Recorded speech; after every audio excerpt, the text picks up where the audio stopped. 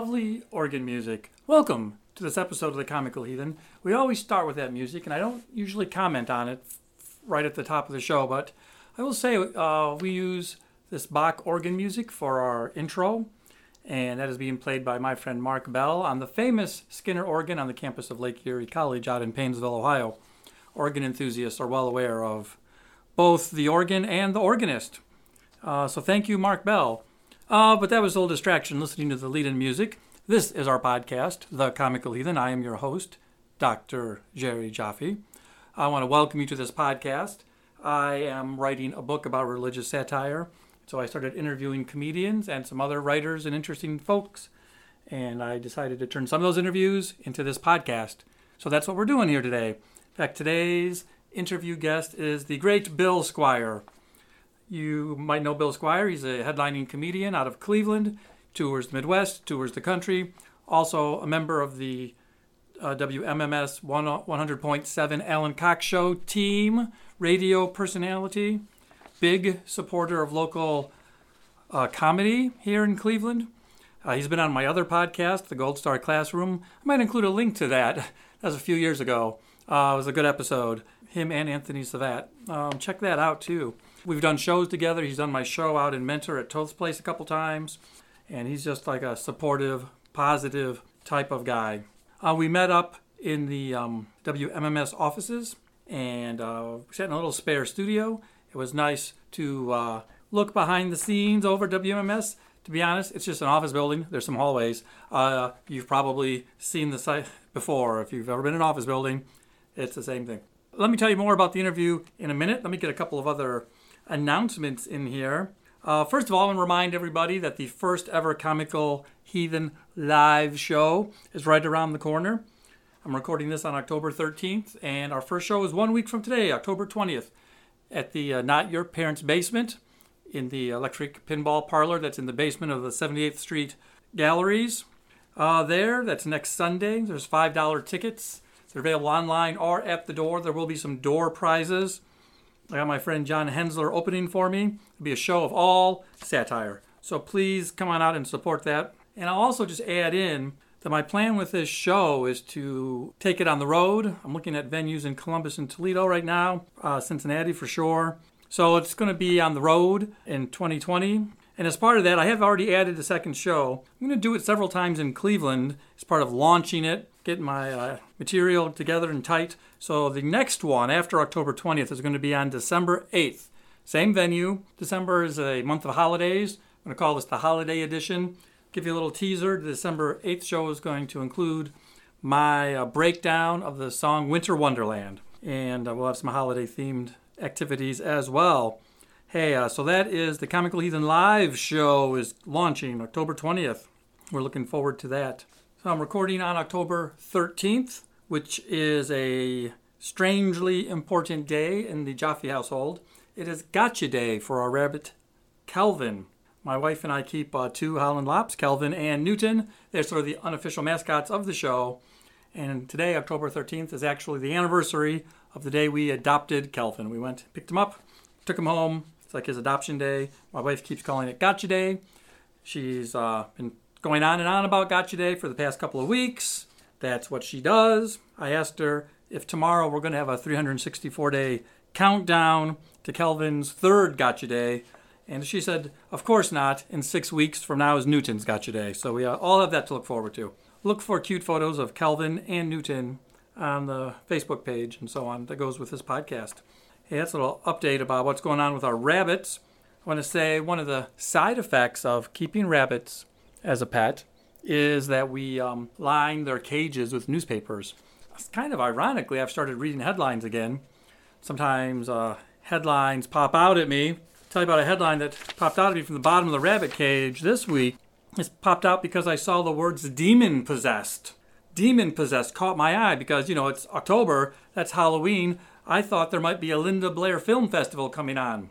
Sadly, no. Instead, there was a headline saying that old TV preacher, Jim Bakker, recently called the left, the American political left, demon-possessed. They say possession is 9/10 of the law. Of course, the people who say that are usually the ones that have 9/10 of the stuff. What about demonic possession? What about Jim Bakker? Do you remember Jim Bakker? He was that televangelist that years ago became notorious because he drugged his 21-year-old secretary, Jessica Hahn, and then raped her with his TV co-host, then paid her to keep quiet with money from their ministry. Turns out they were keeping 2 sets of books, mafia style. He wound up going to prison over all of this. If you don't know who Jim Bakker is, you can look up this made-for-TV movie from 1990. And the role of Jim Bakker is played by, Kevin Spacey. I mean, he's one of those actors that really gets into character. I mean, I've heard of method acting, but this is just ridiculous. So Baker's back in the news. He's back with a show. You see him on the YouTubes and all of that, calling people disagree with demon-possessed. That is the worst ad hominem attack since Trump's last debate against anyone. And never mind proof. How do you prove that your political opponent is demon-possessed? How does Political Fact check that? Our staff rates that claim as pants on hellfire. Baker is evoking demons in a political debate, but somehow it's the left who are too extreme. Even the Ayatollah was like, sure, theocracy, but come on, bro. Now, we must admit Baker is an expert on being possessed. His whole body was once possessed by the little demon between his legs, causing him to drug and rape his secretary until he had the demon exorcised all over his secretary. So somehow he's the moral light we should be following. And evangelicals are always playing the demon card. You might have heard this other super rich televangelist who's terrified of demons, Kenneth Copeland. Except the demons he's terrified of are the ones that can only afford to fly economy. That's right, that was the reason he gave for needing to upgrade his private jet. Because taking a regular plane would mean, and this is a direct quote from Kenneth Copeland, sharing a long tube with a bunch of demons. I mean, Jesus rode into town on the back of a donkey, but we're waiting for confirmation of whether or not it was a first-class donkey or just a regular demon-possessed one. And Copeland could never ride a donkey anyway because evangelicals are afraid of too much ass-on-ass action. You know, Jesus once said, "Come on to me, all who are weary. Except for you demon-possessed motherfuckers. To you I say, be gone, back into coach." The closest Copeland comes to doing anything resembling the ways of Jesus is when he walks down the aisle of his private jet as it flies over water. There was another evangelical in the news recently, Benny Hinn. Benny Hinn has grown super rich preaching the prosperity gospel, but he recently renounced it. Benny's full name, by the way, is Benedictus, which is convenient because it has dick right in it. And don't confuse him with Benny Haha, which is a restaurant. Benny Hinn is an evangelical preacher. I like my steaks rare and my evangelical conmen rarer. He's known as a faith healer, and his faith healing has been well documented by several journalists. And by well documented, I mean totally busted as fraudulent. Faith healing is worse than a placebo. It's less effective, a lot more expensive, and preys on people's fears. Going to a faith healer is like going on a roller coaster to cure your nausea. Just because you have faith that it'll work doesn't change the fact that you paid $75 entrance fee and that your shirt is covered in vomit. But last month, Benny Hinn was in the news. He claims that he's changed his mind. The jerk didn't even weep or beg forgiveness. He was just like, remember how for decades I got super rich by convincing you to give me some more money than you could afford because you were desperate? Yeah, well, I'm all set now, so never mind. That wasn't a direct quote. That was me paraphrasing. Don't be worried, though. This is the 5th time in his career he has renounced the prosperity gospel, only to take it up again a short time later. Man, that guy is addicted to prosperity gospel. Maybe he needs a support group like AA, but for con men. Hello, my name is Benny Hinn. Hello, Benny Hinn. And I have conned a lot of people with the prosperity gospel. And when I say a lot, I mean a lot. Now, where are the cookies? They could meet in the basement of one of his churches, and then he could charge them a rental fee. That's Evangelical Business 101. Prosperity gospel preaches that God wants all men to be wealthy, and the more of your money that you send in to him or whoever, then the more God will pay you back. It's like a pyramid scheme, where the poor people build the pyramid and Hin is the pharaoh. You know, when he renounced prosperity gospel, my favorite part is when he pledged to donate all of his ill-gotten prosperity gains to charities for the poor and to help hospitals and orphans and stuff like that, which, of course, he didn't, because why would he? Just because he says he, quote, adjusted his theology, doesn't mean he's fucking stupid. And after that, he proceeded to chase around two scantily clad buxom blondes in bikinis. There was some dude in a gorilla suit and a 90-year-old bellhop for some reason, as yakety sax played in the background. No, wait, that's Benny Hill. And these preachers go to some absurd lengths to keep their positions of power. There's an evangelical, ultra-rich preacher down in Brazil, Edir Macedo. And he was in the news this month because he said in a speech that he told his daughters not to go to college. Since 1977, this guy has raked in $1 billion, billion with a B for his BS. And with that kind of prosperity, his daughters wouldn't even need any student loans. His reasoning is that if his daughters had too much education, they couldn't be properly submissive to their husbands. They might accidentally read a book by Charles Darwin or Christopher Hitchens, watch a porno in their dorm room, go streaking with their sorority sisters, and end up quitting the church and voting for Bernie Sanders.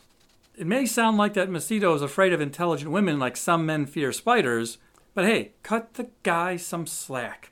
He's just trying to prepare his daughters for a happy and successful marriage in the 1800s.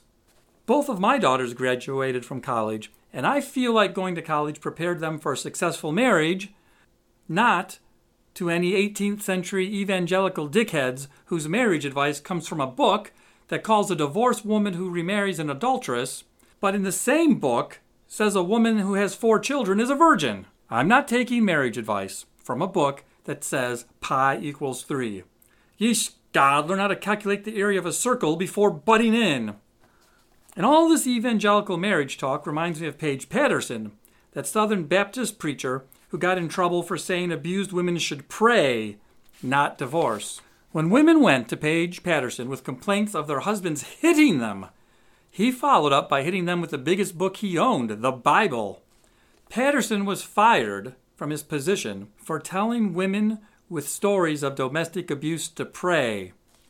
Now that he's unemployed, I wonder if he's praying for a new job, or if he does something for himself, like send out resumes, go to job interviews, check the newspapers, Indeed.com, LinkedIn. I bet he's not just praying, the idiot. And hey, evangelicals have a higher than average divorce rate, and they also have a higher than average rate of voting for Trump. So maybe making good decisions just isn't their thing.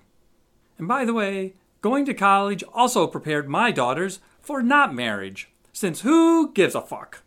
This isn't the 1800s, and not everyone has to get married. I don't care if they get married, don't get married, gay, straight, go to church, become an atheist, as long as I personally don't have to pay for anything.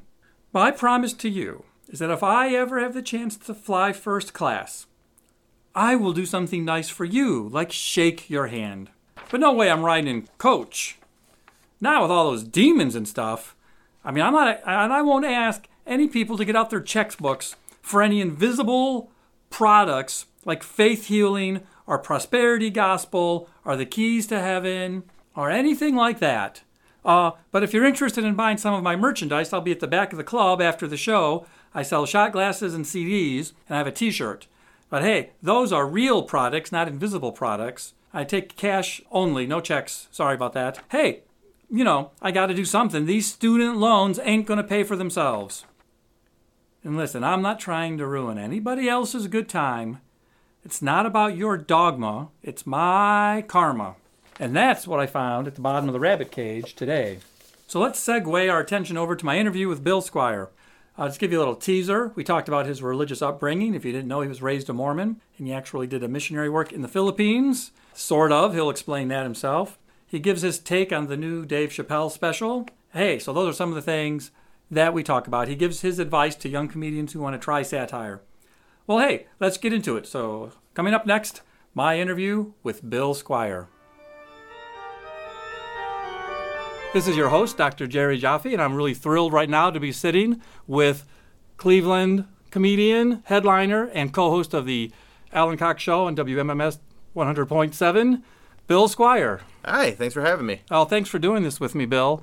I'm currently writing a book about religious satire, so I've been going around interviewing comedians and other interesting people. Let me ask a couple questions about you, Bill, for people listening who are just being introduced to you. When did you start doing comedy? I started doing comedy in 2004. It was May of 2004. And just started doing stand-up, and it was actually my transition from being, in a religious upbringing to being, more the person who I am now was directly related to me doing comedy. Okay, so that was an important moment for you. Yeah, very, very big moment. Leading up to that moment, was there any thought process? Like, what motivated you to start it or try it? I always was just a big comedy fan. Like, I always sought out whatever was funny. Like, I thought laughing at things was the best way to deal with anything. So growing up, I watched The Simpsons, which has a bit of religious satire in it. Yeah. Oh, very satiric. So very, very, very big into comedy, and just liked making people laugh. Like that. That was the one thing that gave me the most value as a person, and I could do it in pretty much any setting. So comedy was a pretty natural choice for me. So you just mentioned that you came from somewhat of a religious background? A very religious background. I was raised Mormon, so I started comedy right after I was excommunicated from the Mormon church. So you've been actually excommunicated? Yes. It's like a formal thing that happens? Yes. Okay. If I may ask, what led to your excommunication? I was a missionary in the Philippines for the Church of Jesus Christ of Latter-day Saints, and I started to break some of the rules, including having sex before marriage, which you're not supposed to do that as a Mormon anyway, but it's a real bad thing to do when you're a Mormon missionary. And you were in the Philippines. Yes. I was not a Mormon missionary, but I lived in Japan for 4 years. And the train station near my house always had like 3 or 4 young adults, nicely dressed Americans who were Mormons, missionaries doing their service, that sounds I guess. Right. Yeah, they're in every country. It is I think it was for a while the fastest growing religion because they're always proselytizing. Sure. I don't know if it's still that because the internet's really done a number on a lot of their beliefs. Sure. Because they were able to be like, well, here's the facts of the situation, and then they go, oh well, that's a real bummer. A couple of times just going to the train station because those young men were very friendly. Of course. Yeah. We would chat, and I'm sure they were trying to get me interested. Yeah, of course. But just being friendly and chatting. You'll know what I'm going to say, but I would say something like, hey, after work, we're all going out for drinks, or hey, you want to get together and play card? Yeah. And it was always no. Like, there was no invitation they would accept. No, because they're there to do one thing, and that's, work and do that.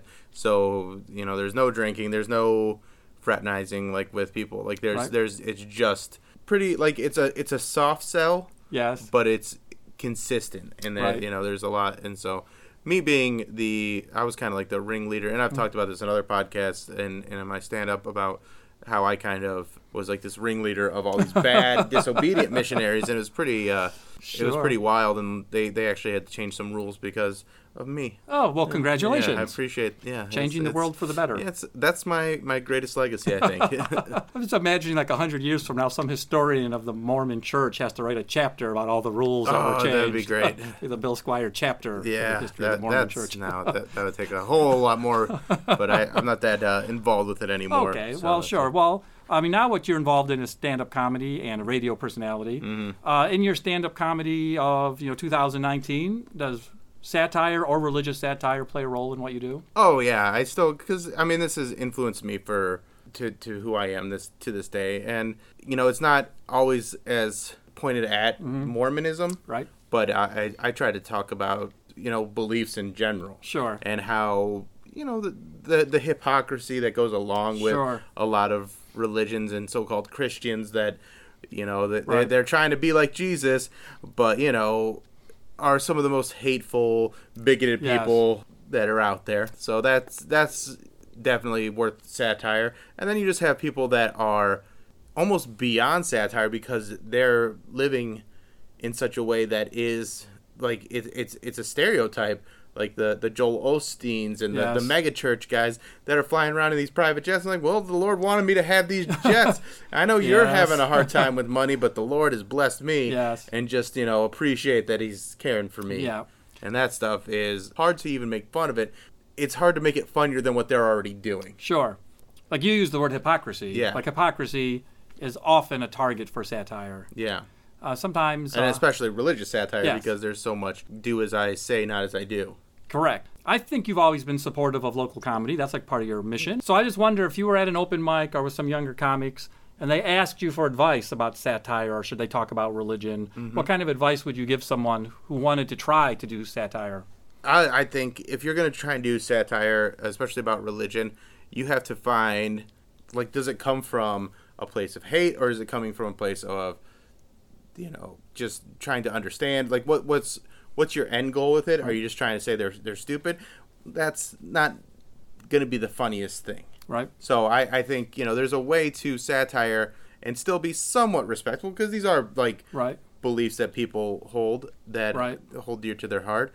And so I like to walk that line sure. of trying to find kind of that back door into something that's a little bit ridiculous, but because it's so rote as gospel, we go, right. well, that's how it is. Like baptizing babies or confession, all those different things that are just like, well, that's what you do. And then you go, well, but like it seems silly. Yes. If you look at it from this point of view, right.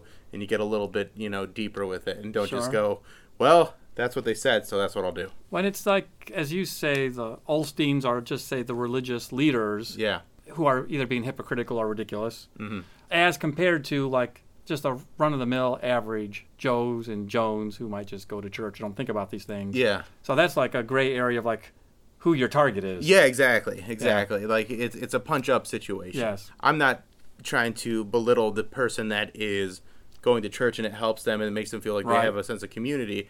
I understand that aspect of right.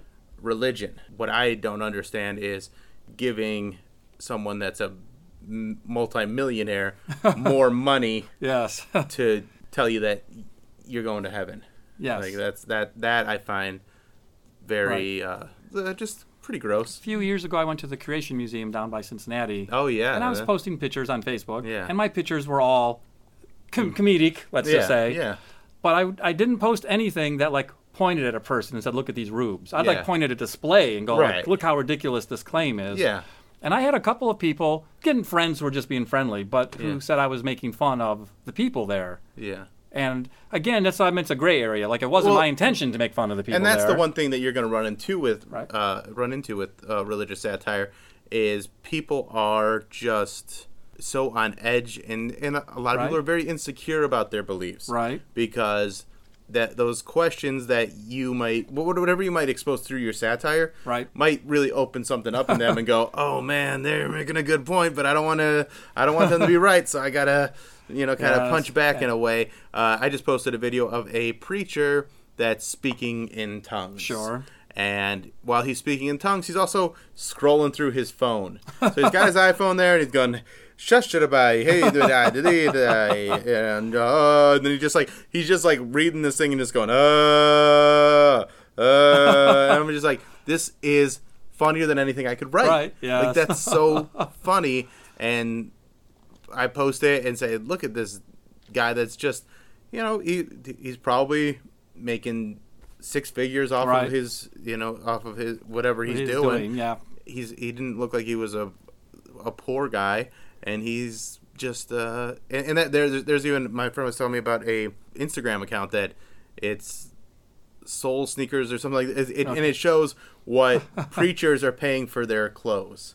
Oh, okay. And so like finds excellent. their shoes, these rare shoes that are like $3,000 and $4,000, and they're paying that, right. and then he's just asking for money and like teaching, about humility and right. It's just, and that kind of stuff is what I would rather focus on that. And then you have, and we've been focusing mostly on Christian religion because that's right. more at the forefront, but they're all pretty silly. Yeah. Like there's holes in all of them that you can, and there's a lot of good that's being taught. And I'm always the guy that says the principles right. are solid. I don't need the rest of it. I can hear a parable, a fable, and understand how to be a good person. My eternal reward is not based on what old book I hold. There's a Japanese Buddhist shrine that recently, like in the past year, unveiled a $1 million android that like recites parts of like Buddhist wisdom, and it's supposed to represent a specific God that teaches compassion. Yeah. And I thought of that example because like any message about compassion is probably well worth listening to. Yeah. But if your church or temple has $1 million to spend on this robot, there may be other acts of compassion that could have been. You could have donated that money to an orphanage. You could probably just print those up, and people could read them, and not have Compassion Bot 5000 telling you how to be more Christ-like. Which is, that's again satire that is funnier than things like, or that's funnier than anything you could write in satire. Is a robot telling you how to be compassionate. Right. Like that's hysterical. How about just when you're on the road and bring religion into your act? Yeah. The cliche is that you have to be worried about dividing or offending the audience. Has that been your experience? No, I think it's all the approach you take. And I always like to take the approach of I disarm them with my own experience. Right. So I'll talk about the Philippines and stuff like that, and use that as a backdoor way of getting them in the right frame of mind to be like, yeah, that's pretty silly. And then I'll be like, well, here's some other silly examples of religion and the beliefs, and again, I'm attacking the dogma, not the principles. Right. So that's what I'm, these things that should be questioned that haven't. But again, if you believe these things and it's making you a better person, that's the goal. Right. That's okay. But when you are putting the cross or the whatever part of your religion before the actual teachings, then the crux of most religion is be a good person. Right.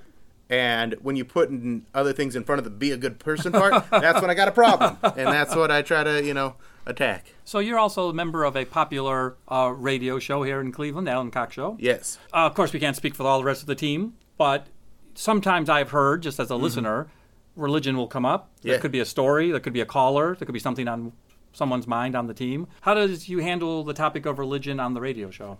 I try to do it in the same manner. In that situation, having someone else to defend it, I can kind of go at them a little bit more. So if it's Mary or Pound Cake and they're talking about how they believe these things, and then I can cite specific moments in their life that makes them hypocritical or just not actually digging to have understanding, and they're just relying on faith for no reason. Sure. Which that's I can come at them a little harder. Sure. And again. And sometimes it can be perceived as bullying or being over the, but it's one of those things that it has done such a number on my life. It's put me on this path where I had to really separate what was meant to hold you down and what was actually meant to make you a better person. Right. So I hope that I can do that for someone else. That I can help someone else say, okay, I get what he's saying. I don't want to continue to be this doormat of a person in the name of the Lord. What about callers as opposed to teammates? Sometimes I know you get callers. Callers always are a little more prickly. Sure. Yeah, there's a lot of people that, because you never know who's listening, and someone that is, a devout, set in stone, and those are, they're kind of fun to mess with. Sure. So it's more about messing with them, showing everybody else like, hey, see, here's a Christian that's calling to tell me I'm stupid, and they'll use words that aren't always the most Christ-like. As either a comedian or a comedy fan, who do you think does satire well right now? Like, who out there in the comedy world? I think Dave Chappelle is still the best. Okay. I think with what he did in his new special, where instead of trying to walk a line, he just jumped over it and said, "I'm over here. If you want to hear these things, you can." And so I think people are perceiving that more. Like, as someone that's been doing comedy for 15 years and made comedy a very big part of my life, I understand that he wasn't doing that in any other way than, you told me I can't, so I'm going to. Right. Like, and that's the defiance that you have. And then you have the best satire, especially when it comes to religion right now, is The Righteous Gemstones on HBO, which is a very funny show. And they're one of those rich mega church families, and they are, checking all the stereotype boxes on there, and it's very entertaining. The premise of the book I'm writing, that after September 11th, some comedians and comedy writers made religious satire like a priority, like as almost a response to September 11th. Mm-hmm. And then that's what I'm somewhat investigating. September 11th. 2001. Okay. There's more than one. You're correct. I just want to be sure. My son's friend's birthday's on September 11th, so you have to be careful what you're right. You have to phrase it. So the tragic events of September 11th, which may or may not have been religiously motivated. Yeah. I'm investigating whether or not some comedians have used satire to push back against those. Oh, I absolutely believe that. There's some that did it in a very brilliant way, and then some that did it in a way that just, you have Jeff Dunham doing Ahmed the Dead Terrorist. Sure. Like that's probably, it's still satire. I don't think he means it, but it is like putting every Muslim into a box of, if you're Muslim, you're terrorist. And that's not the most effective way to do things. I've never seen one routine make me change my mind about a comedian more than that one. Yeah. Because his other characters, which he's pretty funny, and he has his brand and his it's silly. And again, it's one of those things where I don't think he means it in the most mean-spirited way. He doesn't mean it in a mean-spirited way. Right. It's just something that he's like, I got all these jokes that I want to put out there. Yep. And I know my audience is going to respond to them. Yep. And it's just not, but they're so densely focused on that. And, it is what it is. Sure. Because they like any religion, Christians have been a little bit terrorists at times too. And but that to just put them together in that one Venn diagram and make it a circle rather than like there are Muslims, there are terrorists. Sometimes there's Muslims that are terrorists. Like he just pushed it all together and be like Muslims equals terrorists. If that's a example, but an inelegant one. Yeah. You said there were some you thought did it well. Give me at least one comedian you think had a comedic. A strong comedic response. I think John Mulaney does a great job where he talks about religion. Tom Papa does a great bit about taking his daughter to church. Okay. And it's talking about just how it was so ingrained in him as a child that him taking his daughter who's about 10 years old and her seeing what a weird ritual this is and seeing it from her point of view, it's one of the funniest stories, and he does a great job of satirizing all the different elements of going to like a Catholic mass. So I would put that up there.